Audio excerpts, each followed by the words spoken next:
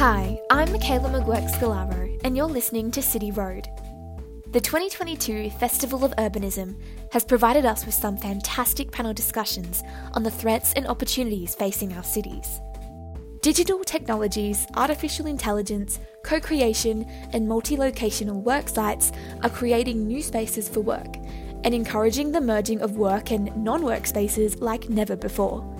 This episode explores the impact of the post-work condition on how we work in the city.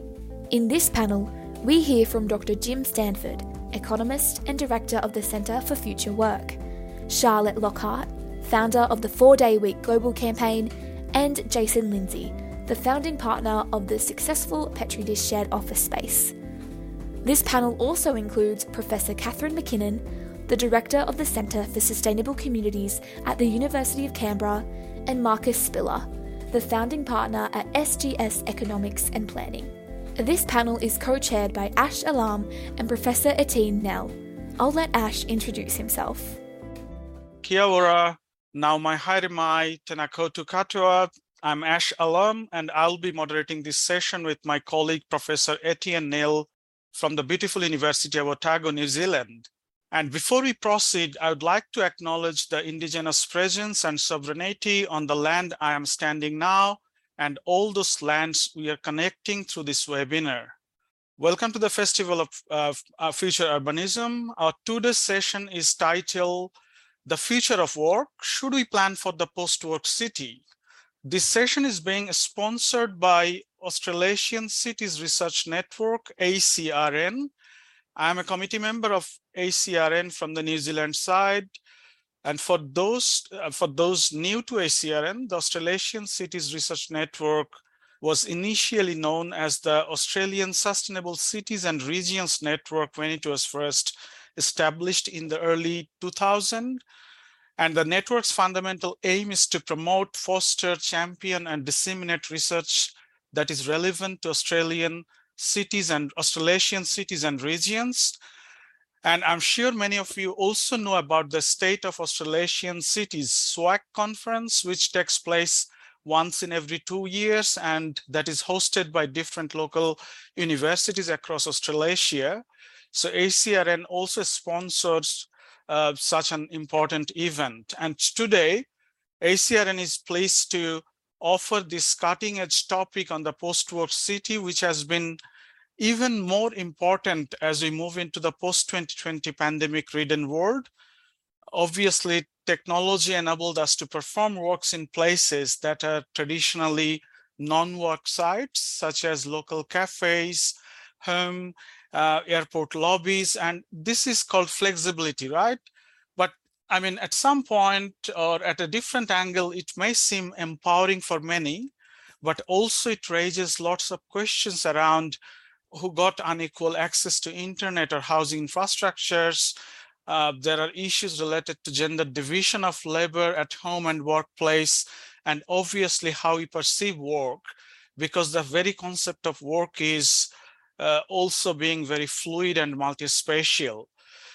But more importantly, it raises questions for the urban thinkers and practitioners, how future cities should be organized, what kind of urban infrastructures can support the post-work societies to stay productive, inclusive, and maintain well-being. So we'll touch on some of these interesting issues in the next 80 minutes or so. Now I'm inviting my colleague, Professor Etienne Nel, to introduce himself and invite our 5 awesome speakers. Right. Thank you very much for that, Ash. And my background is in economic and urban geography, and I have a particular interest in employment issues and the way in which complexities in the world reshape the way in which the economy sustains itself and functions. I think just to endorse what Ash has been saying, in the last 50 years, we've seen dramatic changes globally in everything from the processes of globalization to the nature of work, and how, as a result of a series of disruptors, the things we engage in are changing. And it's within that context that work itself is altering in the divide between those who are in full-time traditional traditional employment and, shall we say, the precariat as well, whose position has altered dramatically. And in some ways, what we are seeing in a shift in the workplace, parallel shifts at a broader level in terms of growing social and economic inequality globally. And in parallel with this as well, and this brings in the side of the city, the built form of the city itself is changing. Historic functions are altering. Where different activities take place is changing, and class divides are often being reinforced. It's with this context that this panel session has been devised to draw on the insights and expertise of 5 international experts in the field of work, workplaces, productivity, well-being, care, the economy, and housing issues. We have asked the 5 speakers to broadly discuss the topic of, and I'll read it now, what post-work means and what the implications are of how we work in, move through, and engage in the city.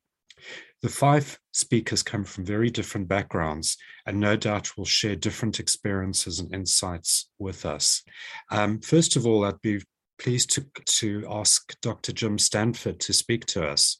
Etienne, thank you very much, and thank you, Ash, and all the others for pulling together this very interesting panel. I'm really, really honored to be part of it. And I'm coming to you from the traditional unceded territory of the Wurundjeri people of the Kulin Nation here in Melbourne, Australia. What is a post-work city? That is an interesting question and a provocative question, and obviously deliberately so.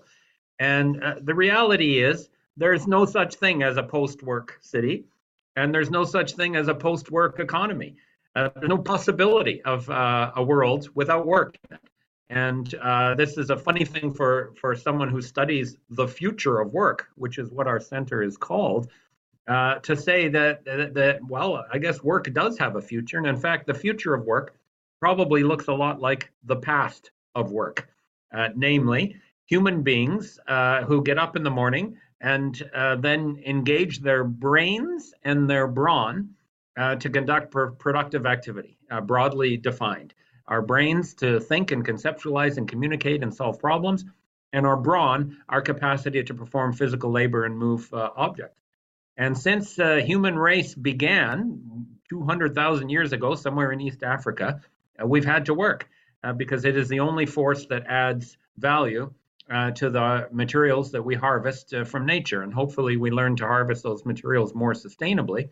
But the reality is, work is the engine that allows us to survive and thrive. It transforms what we gather from the natural environment into goods and services that we use in our day-to-day lives, both the necessities of life, but more than just subsistence. We also want the good things in life. We want education, we want culture, we want recreation, and we want care.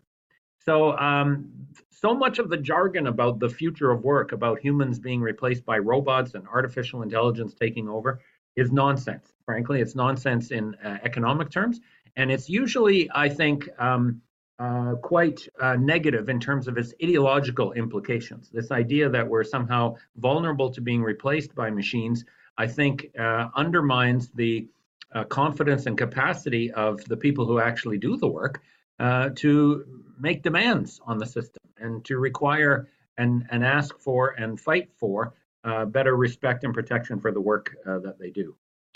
So work is still going to be the essential ingredient in economic and social life. There's no doubt about that. Now, work is going to change, including in cities. Cities are a unique environment for work. They're centralized and specialized communities. They are less resource intensive in the mode of production than is the case in rural and regional areas, and more knowledge intensive. But it is absolutely still work.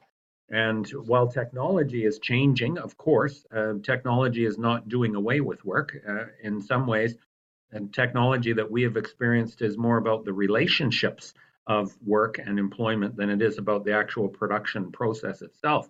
A great example of that is the so-called gig economy, where you see somebody riding a bicycle around delivering food to somebody who's rich enough to pay not just for the food to be cooked, but to have it delivered to their door. Here's a shocking fact. The bicycle was invented in 1860. There's nothing new about the bicycle. The only thing that's new there is the use of a digital platform to coordinate this work in a way that is very insecure and poorly paid and demeaning for the person riding the bike. So cities, I think, are going to face lots of challenges in how work is changing. Cities are getting bigger. There's no doubt about that. They're the most dominant engine of job creation in our societies. That's going to require evolution in the transportation and housing and built environment in cities to ensure that density is acceptable and high quality and sustainable. The sectoral makeup of work and production in cities is changing in different ways. On the one hand, you have very specialized, high-value services occupations, both in the private sector and the public sector, but then you also have a whole swath of private services work that tends to be very low wage and insecure. So there's a bit of a polarization in the sectoral composition of work in cities, but also in economic and social conditions that goes with it. I'm sure we'll get to talk, Etienne, about the whole work from home phenomenon during the pandemic and Zooms and all that sort of stuff. I think there's a lot to talk about there, but even there, I don't see a fundamental shift in both the nature of work, the essential role that work plays in sustaining our communities, and the importance for us as social scientists to focus on the relationships and the power balances and the power imbalances that determine what work looks like and how it's experienced. So I'll leave it at that, Etienne. Thank you again. Fantastic. Thank you, Jim. We're off to a great start. And thank you for contextualizing the topic of this evening's discussion so clearly in terms of a range of debates, both urban and related to the changing or the potential constancy in relation to what work means and its future. With those words, I'd like to now call on Charlotte Lockhart as the second speaker to please address us. Thank you very much for having me on this panel, and very interesting conversation. Jim makes some excellent points about the importance of work in our lives. In fact, some research came out of Cambridge University prior to the pandemic with Dr. Brendan Birchall around the fact that for us to be happy, we actually need work in our lives. So even though in my world we talk about reducing the amount of time we spend in work, we are certainly not undervaluing how important work is to ourselves and to our economy. And I think that this is a really interesting point.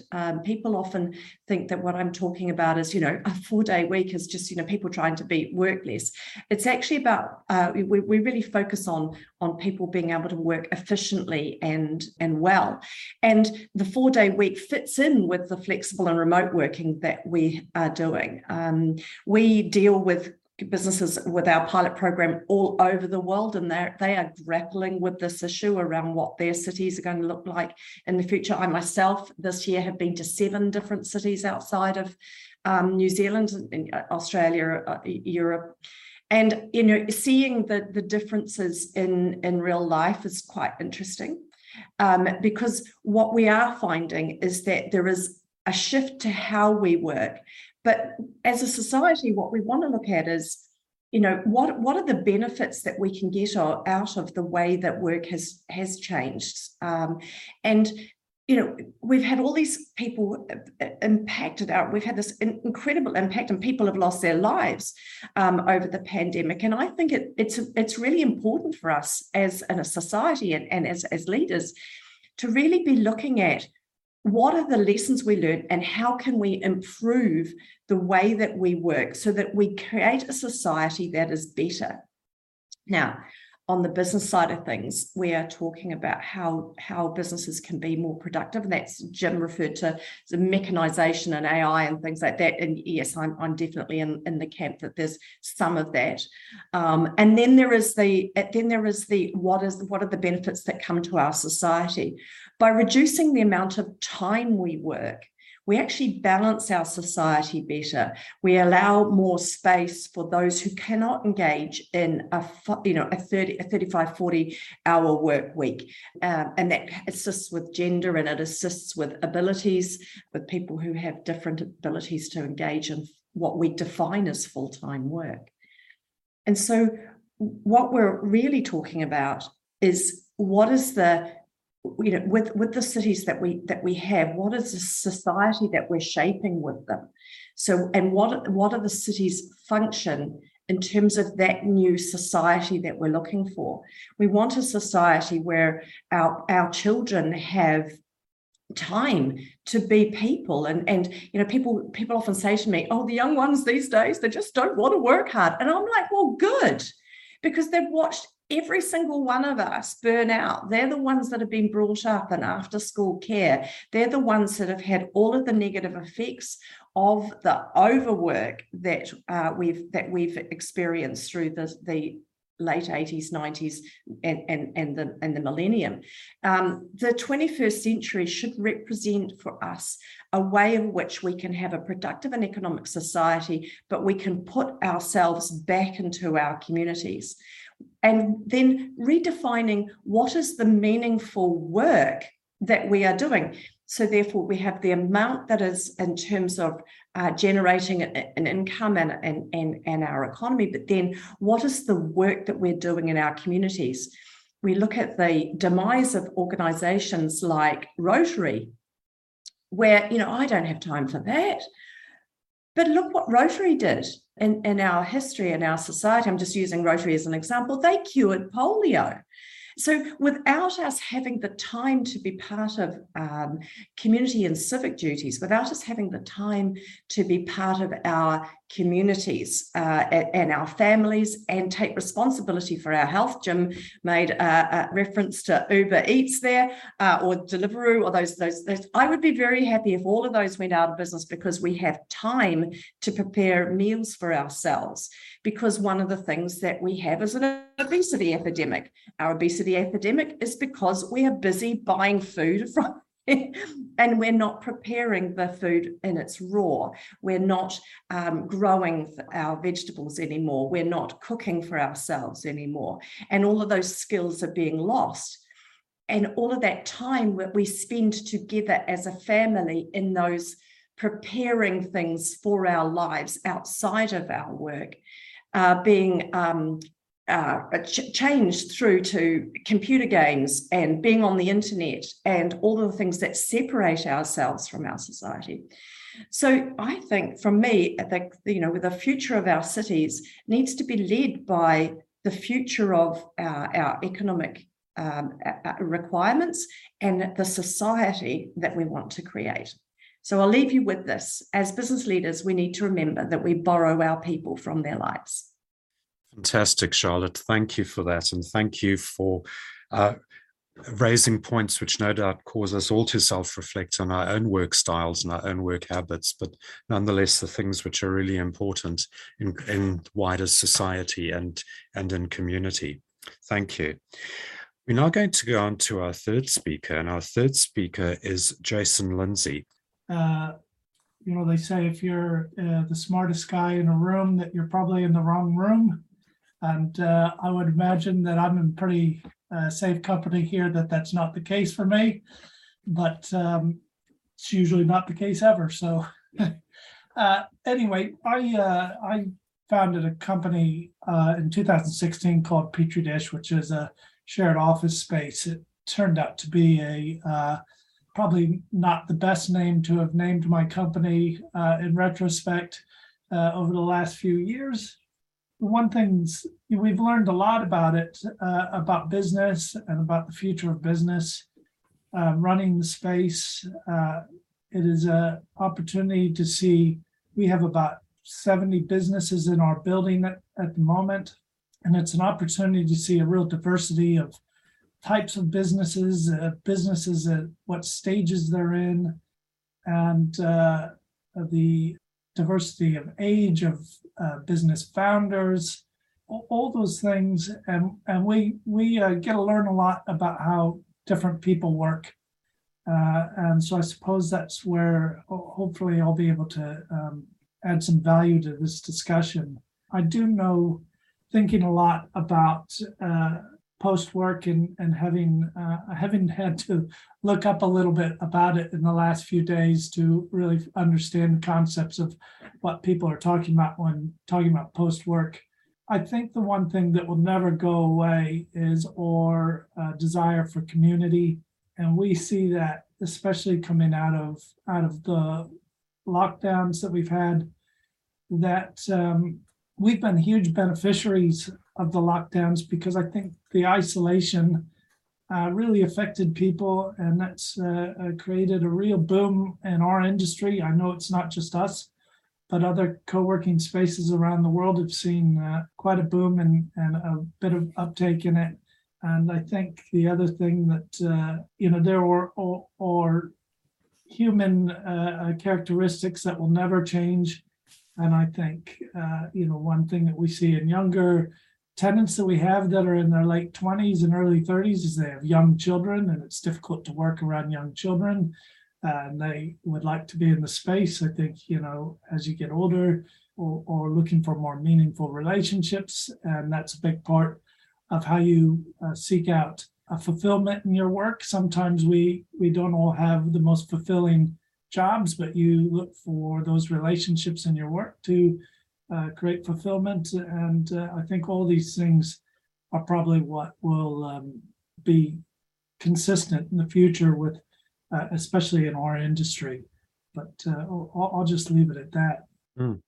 Thank you very much, Jason. And certainly drawing our attention to the way in which the use of space is altering the importance of community relationships, which we have with others around us in our workplace, and the nature of co-working space helps ground us in thinking, which has to be center stage in how we plan for the future. So thank you, Jason. I'd now like to call on our fourth speaker, and our fourth speaker is Katharine McKinnon. So thank you, Katharine. Thanks very much, Etienne. Thank you for inviting me to come along. I'm speaking from a very different perspective, but before I begin, I just want to acknowledge I have the privilege today to be on Ngaitahu land. Just arrived a couple of days ago in the South Island of New Zealand for a visit at Canterbury University. But I also need to acknowledge the country that I live and work on. So I live on Djabwurrung country in central Victoria, but my institution of Canberra is located on Ngunnawal country. And I want to pay my respect and honour the traditional custodians of the land. But I also want to honour country. I've been learning a great deal from my Indigenous colleagues in Canberra about how important that is, to acknowledge how country provides for us, how country cares for us. And in fact, in the context of this talk, it is also important to acknowledge that care and that providing for is a form of work that country does for us. So I want to acknowledge that as a really important foundation and signals to you all, I think, a little bit that I'm bringing in a slightly different perspective on what work is and also what post-work might mean. So when we talk about a post-work city, I agree, work in terms of what you've all been talking about is it's never going to go away. But I think what we're looking for, what I'm looking for in this, is not so much a society in which we move past work as such, but a moving past work society. That is a society in which this narrow definition of what work is, as paid employment, the only thing that matters. I think post-work, I really like the definition from Donaldson and Kimlicker, who talk about this as a move to a denormalization and de-sanctification of paid employment. So much of the discourse that we encounter is this real valorization of work and employment as if it's the only thing that matters, the only reason we educate our children, the only thing that makes for a meaningful or productive life in our contemporary society. So for me, post-work is really about recognizing the damage of that valorization of paid employment as the only thing, and decentering of the productivist bias, as James Ferguson calls it. In a post-work society, paid employment wouldn't be the only way you get citizenship. We wouldn't be punished or isolated or stigmatized for not having paid employment, which is what happens now with enormous mental health consequences for so many people. Our education system wouldn't be exclusively targeted to producing a work-ready population, which all of us educators just struggle with, I think. And, that idea that full-time, lifelong paid employment can be moved aside as the only way that we can contribute meaningfully to society. Now, when I say that, I know everyone's thinking, well, of course, it's not the only meaningful thing that we do. But the thing is, the dominant discourse definitely pose it that way. So in Australia, in the last couple of weeks with the Jobs Summit, it was all about that. And it was all about how can we make our workers more productive, which really means how can we make them do more and work harder, and that's just, to me, just doubling down on the damage that we already see resulting from the contemporary society that we live in. The injustices and brutality of this sort of work-focused society that we live in are really well documented. Chronic overwork, chronic marginalisation and poverty, devastating impacts on health and well-being, and environmentally catastrophic patterns of production and consumption. So this is what I want to get rid of when I'm looking towards what a post-work society might be. For me, what it means is that we think about the value not just of that kind of paid employment, but all the different kinds of work that we do. And it means that maybe we can create conditions where a different way of being can come to the fore. So this is the image that I wanted to show, and it gives a snapshot of what I'm talking about with these ideas of work. So it's the idea of an iceberg to represent this. On the surface, above the waterline, what we see as being the important parts of the economy is wage labour, commodity markets, capitalist enterprises. But of course, when you look a bit closer, our livelihoods are made up of a whole lot more that's below that waterline. And here is where all that feminised work of care sits, all that unpaid labour in the home. And the work that we recognise under the waterline isn't just the work that's done by humans, but it's the work done by animals, by bacteria, by objects. These are also really crucial actors in our economy. They're crucial actors to support and maintain our livelihoods. This diverse economy is a picture of what our economy looks like now. And the move to post-work, for me, is really a move on the lens we put on work that acknowledges not just the above the waterline, formalised wage labour, but everything else that is so important for securing our social, cultural, emotional and spiritual needs. Work in a diverse economy includes all the things that people do to support our livelihoods. And it builds on the recognition in that quote there from Gibson Graham that more hours of labour over the life course are spent outside of the wage labour market in non-capitalist activity. These are the things that really matter and make our life and livelihoods possible. And I think, the legacy of this is really, in many ways, part of the legacy of a patriarchal society that we live in which feminised work is devalued. It's paid less when it's paid, or it's just not paid at all when it's done in the home.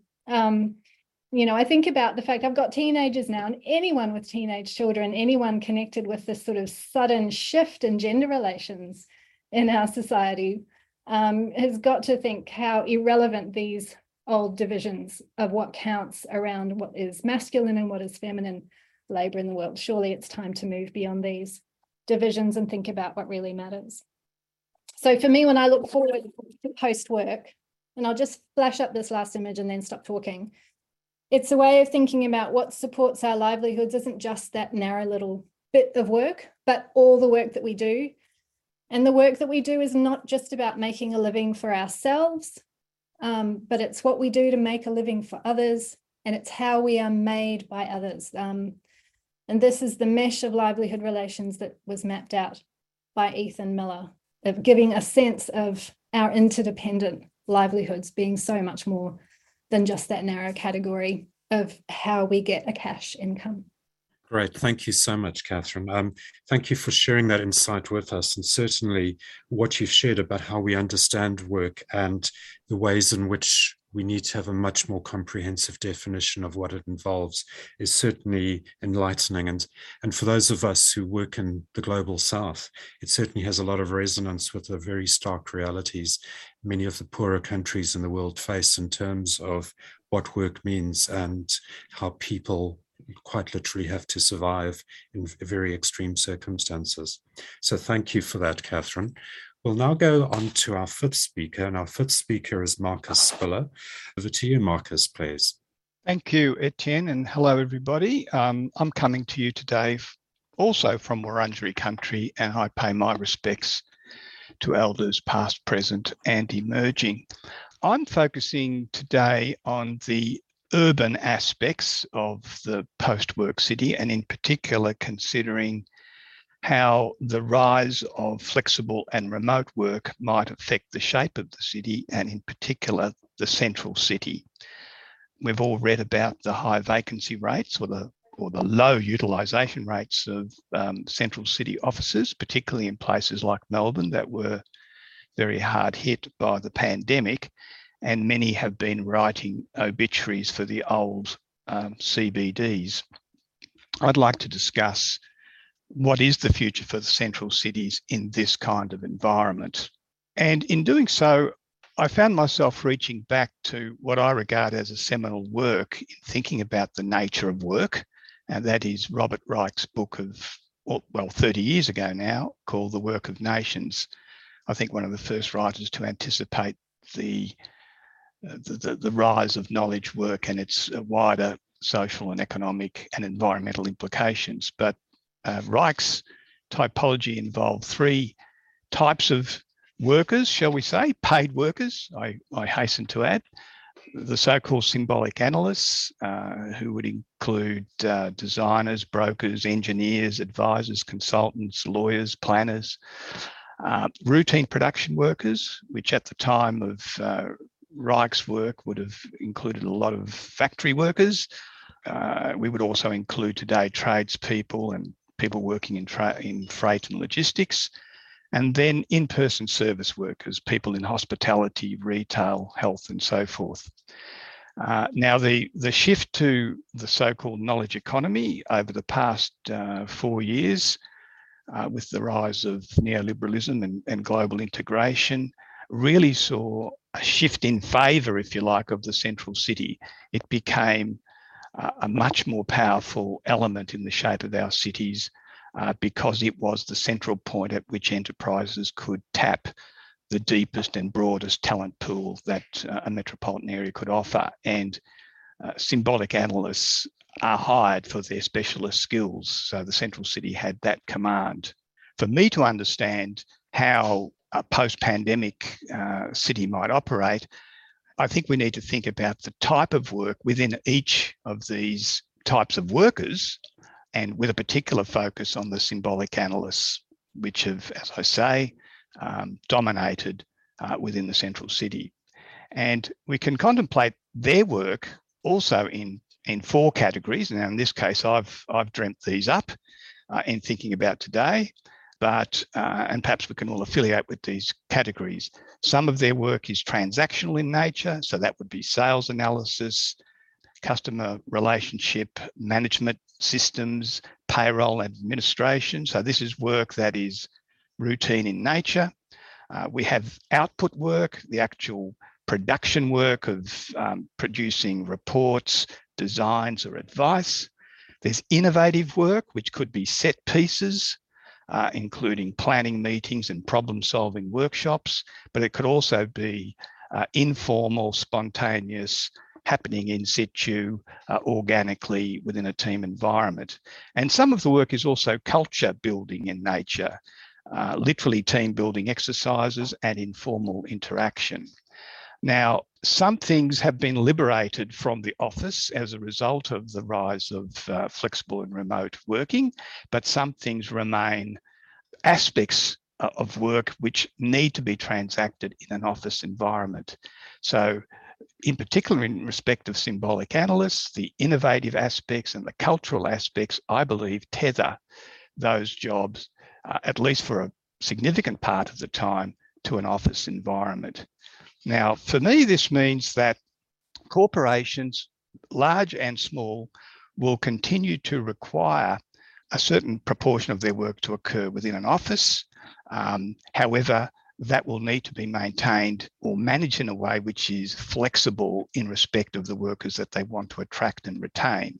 So I expect that whilst office space will be used in the central city will be used less intensively, the demand for it will remain strong. And to postulate some possibilities in terms of what it means for our central cities, I anticipate that we would have more specialised and creatively focused CBDs, so that transaction-based companies will no longer find the imperative to be located in the central city. They can decant to regional areas or to suburban areas, which is a good thing, but in so doing will create opportunities for other businesses to set up in the central city that can make use of the creative ecology that is offered in that space. I can imagine that the central city will, in response to this shift, offer still more specialised opportunities in hospitality and retail, so that the role of the central city as a creative place becomes even stronger. And finally, I would expect that at long last, we will have less of a central business district and much more of a central neighbourhoods district, so that the central city is a place not just to transact work, but a place to be creative and a place to enjoy, as a place to live as well. So I think, as speaking to the planning community now, we need to reimagine how we approach the central city and think of it as a series of living neighbourhoods where work happens to take place. So my overall feeling is one of optimism about the future of our central cities. Right. Thank you so much, Marcus, for sharing that insight with us. I'm sure you'll all agree we've had a fascinating set of 5 presentations, which have variously explored what work is, what post-work is, how to variously understand diverse economies, how to factor in the broader contexts in which work takes place, but also Jason and Marcus have helped us focus on the places in which work occurs and how people might be re-engaging with the physical aspects of place and work within place. So with those thoughts, I'm going to at this stage hand back to Ash to manage questions which have been received in the interim. Over to you, Ash. Thank you, Etienne. It's fascinating to see all these different vignettes from different perspectives. So we already started to receive some questions, and I would request our participants, the audience, to throw some questions through the Q&A function. Obviously, there has been an interesting questions around the CBD. Marcus was talking about the CBD and the C neighborhoods. This question comes as there is often the narrative, especially from special interest, that workers need to go back into the CBD areas to save the relevance of the city. And yet, decentralization has been happening for many years through planning strategies. So do you think town planners and CBD special interests have been complacent to adapt and accept social shifts, especially still forcing an outdated kind of narrative of work centralized in a CBD setting? So Ash, if that's a question to me, I don't see it as a conspiracy or an exercise in engineering a city that is contrary to the community interest. I am a little bit old school here and would say that all metropolises do have hierarchies of centres, that certain functions which are more specialised and serve a wider catchment can only be in central places. So, your flagship cultural institutions, your flagship sporting institutions, your flagship hospitality and retail offers need to be in central places because that's the most democratic place to be. That's where most people can reach them.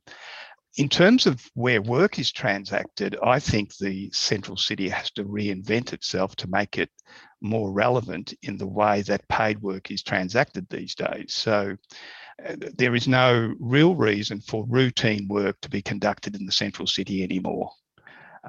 If all you're doing is routine work, or that part of your job which is routine, you can do that at home, and it's a good thing for you, for your family, and for the city, for the road network, for the public transport system, etc. But if to enrich your own working life and to make your contribution, you want to be part of an innovative process, you want to build a culture within your workplace, or you want to sustain yourself and sustain it, then the central city, I think, has a big future, not as part of the conspiracy, but as part of good planning. Thanks, Marcus. I would perhaps direct this question to Jim, because, Jim, you obviously talked about work has been platformized through the use of artificial intelligence and computerization. So what are your thoughts on, how might union activity be impacted by this kind of platformization or this kind of multi-sited phenomena? Well, the degradation of work through on-demand platforms and the so-called gig economy certainly reaffirms the need for unionization. I think that the value of unions and collective representation and collective bargaining in fighting to improve the conditions of those jobs is pressing. And in countries around the world, unions are trying to respond to that need by trying to organize gig workers in different ways.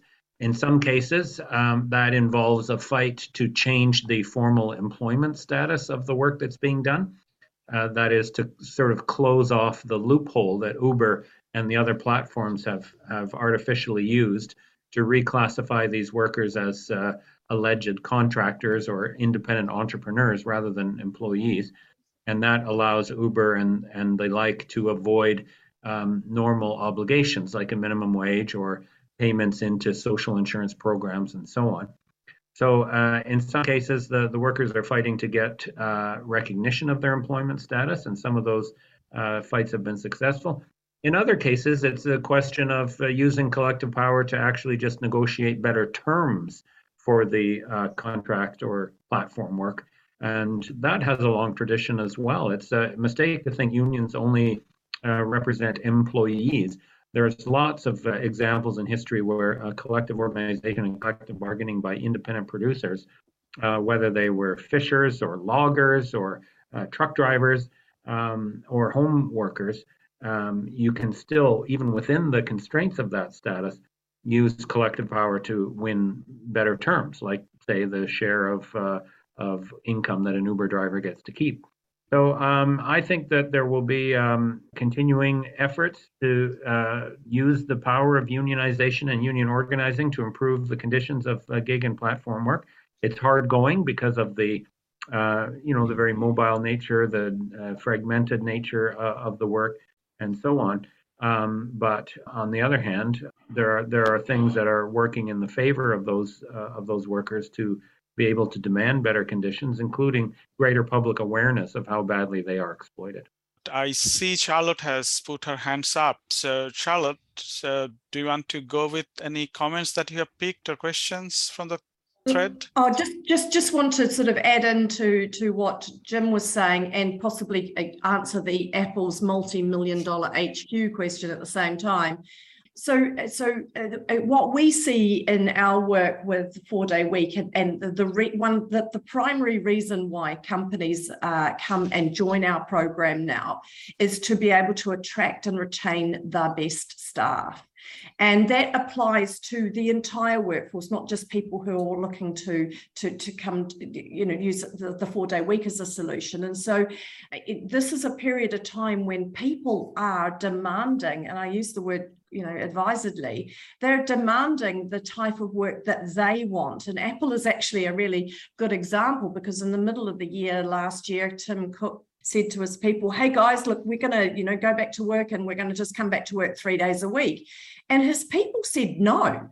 Now, they said no because he didn't consult them. If prior to the pandemic, he'd have said to them, hey guys, let's just work 3 days a week, people would have thought he was innovative and a god.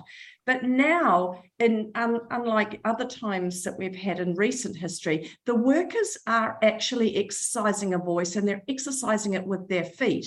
Now, that's to some of Katharine's points, that's not universally applicable, and not everyone has the negotiation skills, the strength within their employment to actually exercise a voice. But I think it's really important that as employers and as a society, that we acknowledge acknowledge that and use it, because if the people who have the ability to have a voice use it, then they help and empower those who don't have a voice.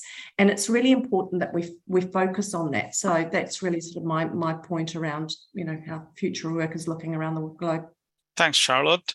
So we might go back to Jason, perhaps, related to the question and comments around the CBG narrative. So Jason, because you have running this co-working space for quite some time now, so have you seen any kind of, obviously you have perhaps seen the uptake of co-working space, but how is it disrupting or impacting on the traditional CBD space in your particular context?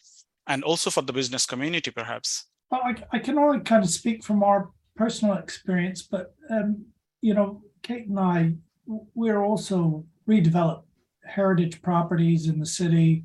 And we do know that when we bought our first one that we put Petridish in, it's about a 3,500 square meter building, which was on a side of town that no one thought we would ever find tenants for. And, we have it in our city, what's known as the Tart Mafia, which is kind of the old money of the city. And I've got friends who, grew up in those circles, and have made comments to us that their friends' parents have kind of said they can't believe what we've been able to pull off on our side of town, and what a large surprise it was. But for us, it wasn't a large surprise. I think the more people that we consulted with in co-working, one of the strategies that we kept hearing that seemed to be very successful was that people did go to these less populated sides of town, or more rundown sides of town, and somehow demand for these spaces was so good that you could put these spaces in a part of town that no one wants to be in, and it was still driving people to those sides of town. And then what happens with it is that it converts that side of town. We've seen apartments on our side of town go for, some of they're within blocks of us, go for some of the highest selling apartments, highest priced apartments selling, which people would have never believed 7 or 8 years ago before we opened our space. So we see a conversion of what it does within the city.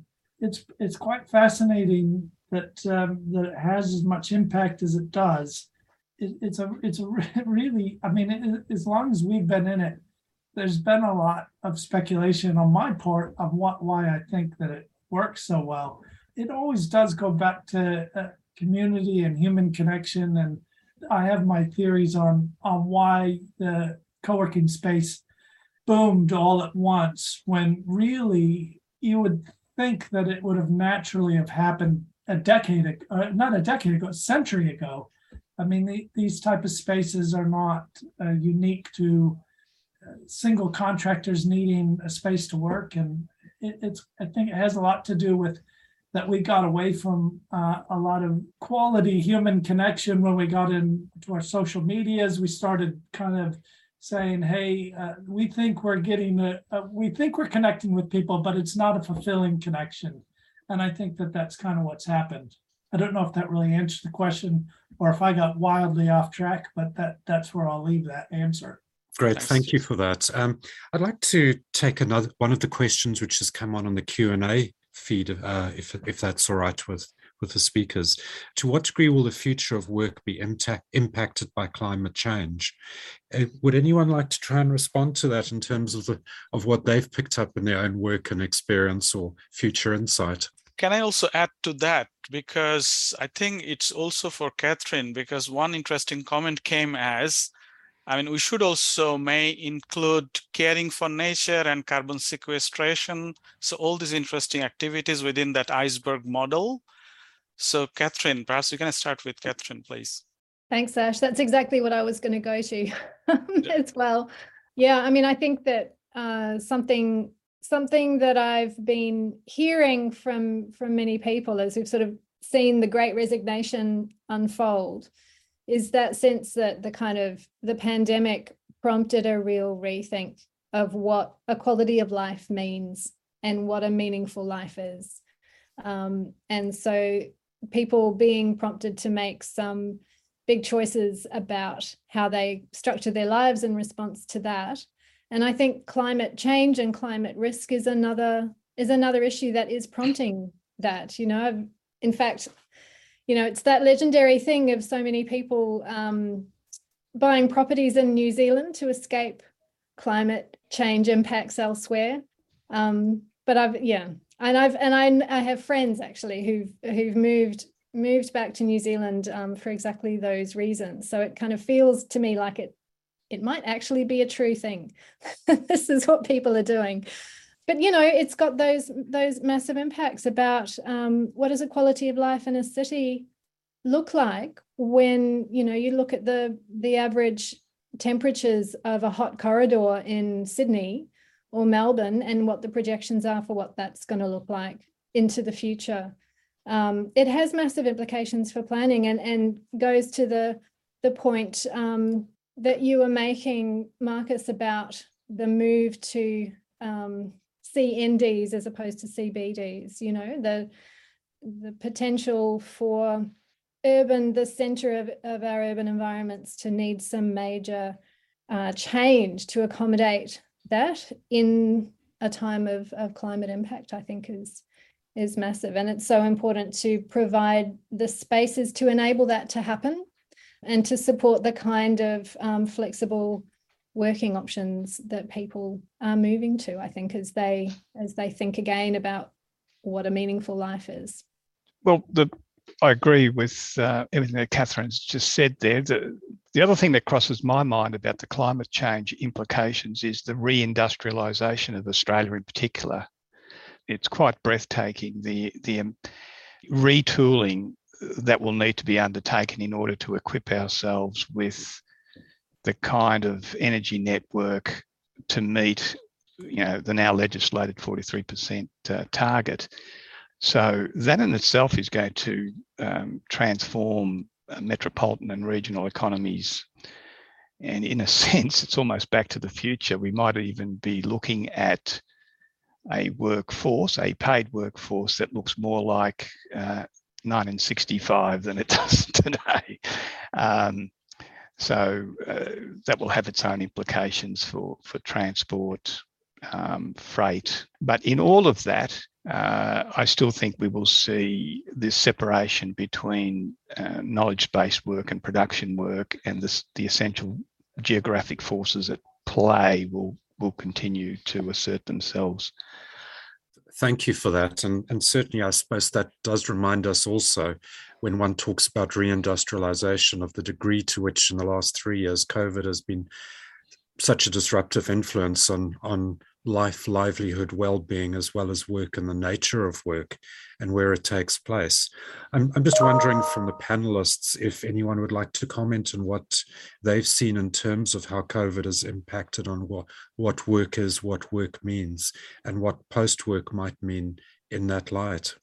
So certainly what we're seeing in our experience is that people are looking for work to be more meaningful. They're looking for their lives to be more meaningful. Now that, of course, might be factor the cohort that come to us are employers that are prepared to acknowledge that within their workforce and provide room and space for that. But I think that this is key, and Katharine mentioned that it sits behind the Great Resignation, and it sits behind quietly quitting as well. We are all incredibly aware of climate change. We are incredibly aware also of inclusion within the workplace.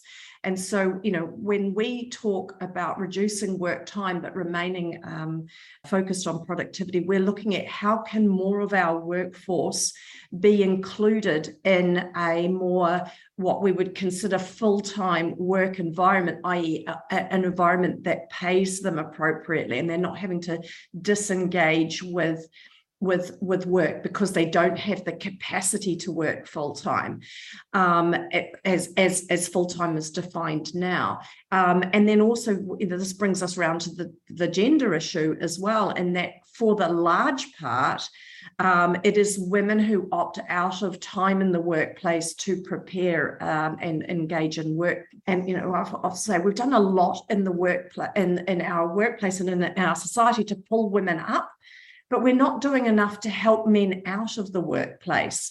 And so therefore, when we reduce work time and we make work time reduction to be the thing that is honoured and respected in the workplace, we are actually empowering our men to go and say, I am also going to do this because it's not going to impact on my ability to earn an income for the family, and it's not going to impact on my ability to advance my career. And so these are the sort of questions, and this also applies into the disabled workspace, how we can offer better opportunities there. So I leave you with the thought, how would it be that if we worked Monday, Tuesday, and then Thursday, Friday, and give people Wednesdays off? How many more people can engage in the workplace because they only have to find the capacity to work 2 days at a time? So I'll add that in. Great. Thank you for that, Charlotte. Jim, can I bring you in at this point? Etienne, I think you're so right to ask how the experience of the pandemic has changed our attitudes to work on both the demand and the supply sides of it, if you like. And I do want to just make a free advertisement for a paper that our center put out. It's called 10 Ways That COVID Must Change Work for Good. And for good meant in both senses of the word, for better, but also permanently.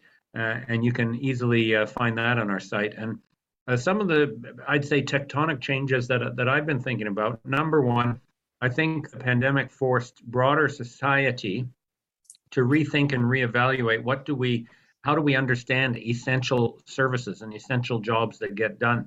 And, I know initially in the pandemic, people were very grateful to medical staff and healthcare and first responders and so on, and rightly so. But then we soon realized, that there's a whole other set of jobs that gets done in our society that we often just totally take for granted.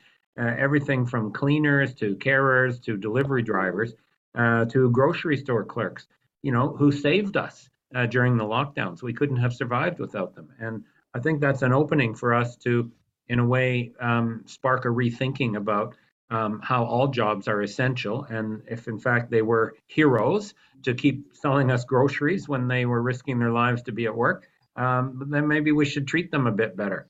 Another issue is from the perspective of people doing some of those often taken for granted jobs, the risks associated with working during the pandemic and even going to and from work during the pandemic, I think sparked a bit of a reassessment, maybe building on what Charlotte was saying, reassessment about where work fits into their broader life goals and how important, work is and what they expect from work. It was bad enough to have to, take the bus to a job in a store or a cafe for maybe 3 or 4 hours work at minimum wage and then take the bus home. That's a very unfair, ungratifying, unrewarding vocation.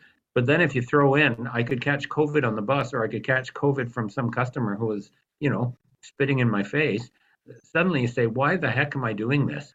And I detect an increase in sort of feistiness and expectations on the part of workers who the experience of the COVID pandemic in a way sparked them to say, I don't want to put up with that kind of stuff anymore, even as the pandemic abates. And, the pandemic isn't over. But if and when it abates, I think some of those expectations will be there. And it could be that the new kind of macroeconomic environment we've seen since the pandemic, with unemployment rates very low in many countries, at least for now, we'll see how long it lasts, that could underwrite some bargaining power by those folks to say, no, I'm not just going to go back to that job. It is the employers who had the hardest time replacing staff after the pandemic are precisely the employers who offered the lousiest jobs in the first place.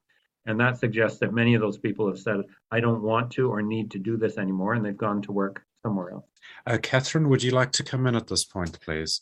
Yeah, thanks. And thanks, Jim. I put up my hand because I wanted to talk about this question of privilege, which you've pointed to so well. And I really hope you're right about the feistiness of workers, especially those workers who were really in a terrible, terrible situation during the lockdowns in particular, and who continue to have an extremely precarious existence in a way that I think, you hear people on the radio talking about, oh yeah, in the pandemic as if it's in the past tense, which is worrying because it's really not. And the effects, I feel the effects right now because I'm still in the COVID brain fog of recovery. It's the implications are massive. I was going to say along with that, this question of privilege, I think one thing that hasn't come up in this conversation, and I do want to raise, as it's something that a lot of post-work theorists talk about, is the universal basic income.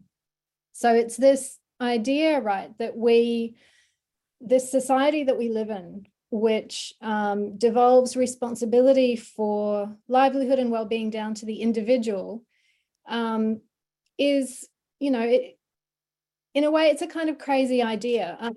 I really like James Ferguson's take on it. He talks about the societies that we live in now being founded upon a millennia of experimentation and innovation. We share in this common estate. We've inherited it, all of us, the good and the bad. And to continue to structure our society as if your capacity to survive must only be on your shoulders is to ignore that inheritance, which is so vital and important. And a universal basic income would be a way to recognise that common existence that we all share and we all contribute to, and take away so many of the really worst stresses that the most vulnerable members of our society suffer from in a work context that's structured so unfairly. So I'm curious about what the other panelists think about the universal basic income. It would be a massive shift in the kind of ideological foundations of many contemporary societies, but there are wonderful examples of experiments with it that have been really successful around the world. So wanted to put that into the conversation. Yep, thank you very much for that, Katharine. And that's certainly something which resonates with my understanding in terms of diverse economies and the degree to which countries in Southern and North Africa, as well as South America, are experimenting with the UBI in the context of economies which will never be able to, in inverted commas, employ their entire workforce. But it would be interesting to hear if other people would like to pick up on this thread. Well, I felt that during the height of the pandemic here in Australia, we almost rehearsed a universal basic income. It wasn't quite universal, but we did underwrite incomes. We seem to have eliminated homelessness overnight.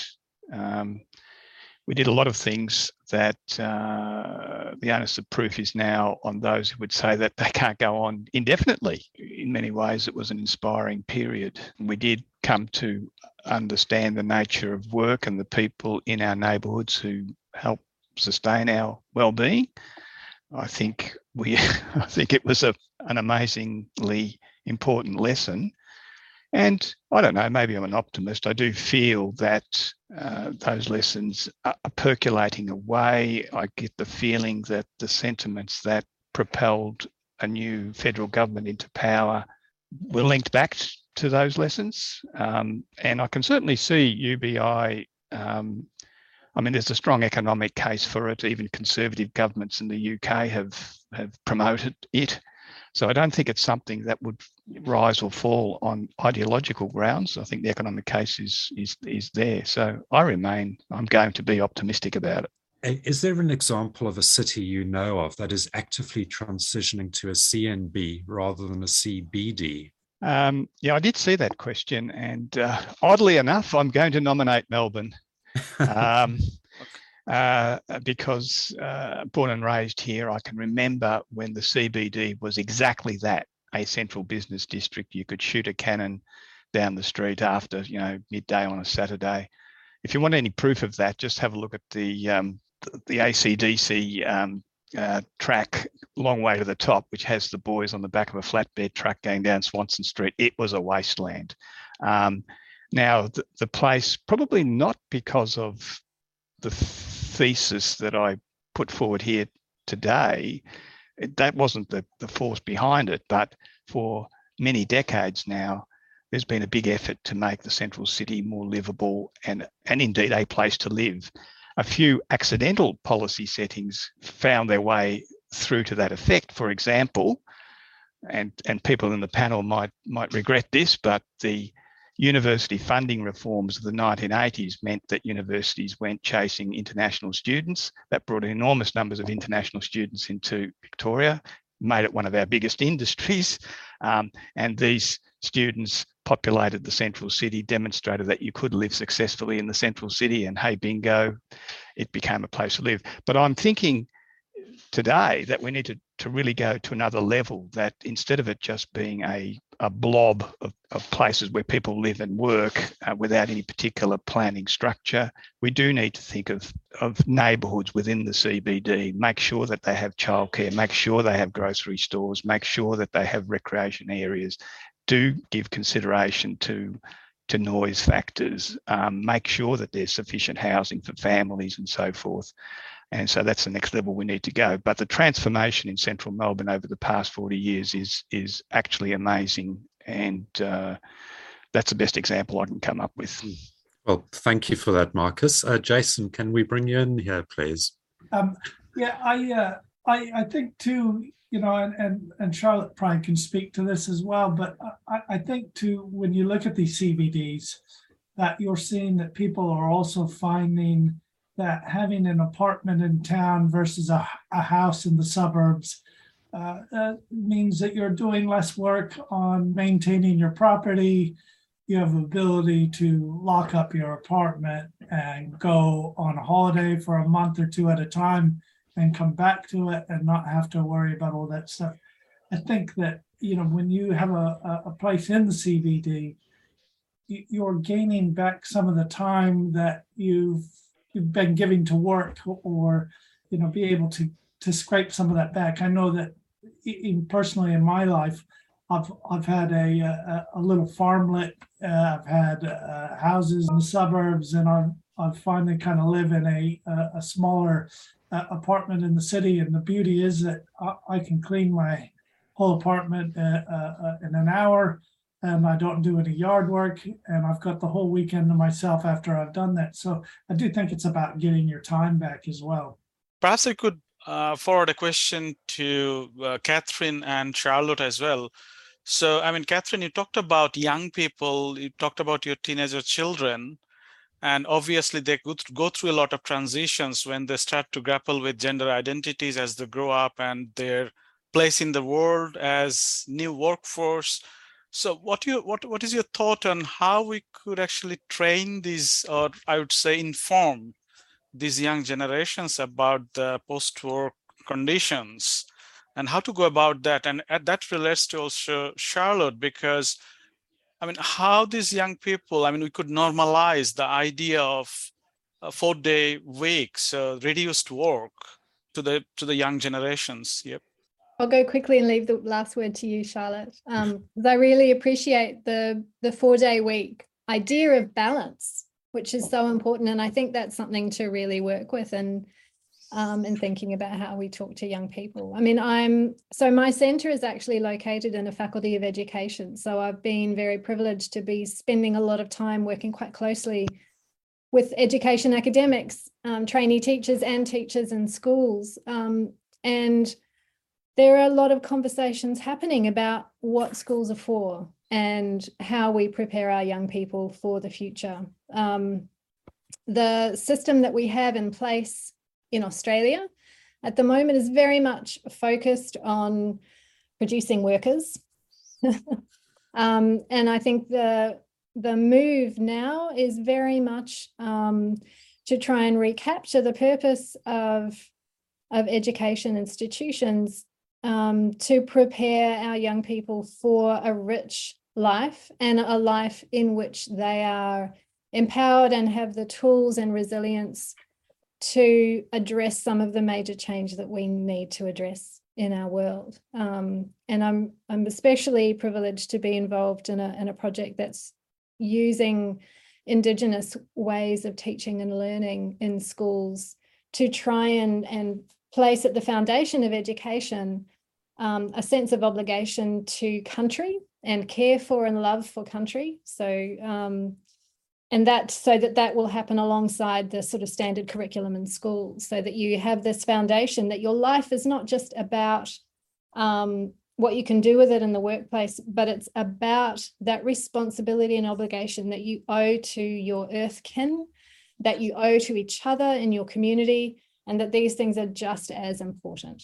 Thank you. So I'm really excited by what I'm seeing happening at the moment in that space. It's really beautiful. Sorry. Yes, so I'll just sort of say briefly, it's certainly that's very much reflected in what we're seeing in the work that we do, and I think that the young ones are coming out of education being taught, or into life being taught, that what they have learned now won't be relevant for any jobs that they will have in the future, and they need time to continue to participate in education throughout their lives and throughout their careers, and we need to have workplaces that actually afford them the time to be able to do that, so they can feel that they are developing and growing. Katharine, I love the journey where developing and growing isn't necessarily about just your work, but about being able to be, a more whole person and that side of things. So I think that that's really, really important to understand. But also, young people are already making the choice not to work as long. They're quite happy to work hard. They just don't want to work as long. And there's research coming out of Oxford University that actually suggests, and we don't subscribe to this at all because we believe in full pay, but that actually people will forego income to work less. So it is something that the younger generation are already participating in, and we as their leaders and as their employers need to be aware that this is the journey they are already on, and we need to make sure we are caught up. Thanks, Charlotte. The future of work is what we make it, Ash, and I think that we've heard so many great ideas for how to improve work and make it sustainable and gratifying and community-minded and beautiful. So let's do that. It's fascinating, but obviously, as university teachers, there are so many ideas we can actually take to the classroom now. But yeah, so we need to end the session. So we have been a lot of questions around CBD. So that's kind of the highlighted theme perhaps for this session, which we couldn't actually attend to. But obviously, as work, I think I have learned something new as the definition of work. As Charlotte was mentioning, that was quite powerful, that we borrow people's lives. Organizations borrow people's lives to the workforce. So that's a new way to think about how we value and how we recognize what we do. So obviously, we need to end this session. But before we finish, I would like to sincerely thank to Professor Carl Gurdash of Monash Architecture and Design for this continuing support as part of the ACRN as well. We were having this initial brainstorming with Carl, and now as a result, we got this fantastic session. So thanks, Carl. Thanks for listening to this podcast series from the Festival of Urbanism. Make sure you check out all the panel discussions at cityroadpod.org. See you next time.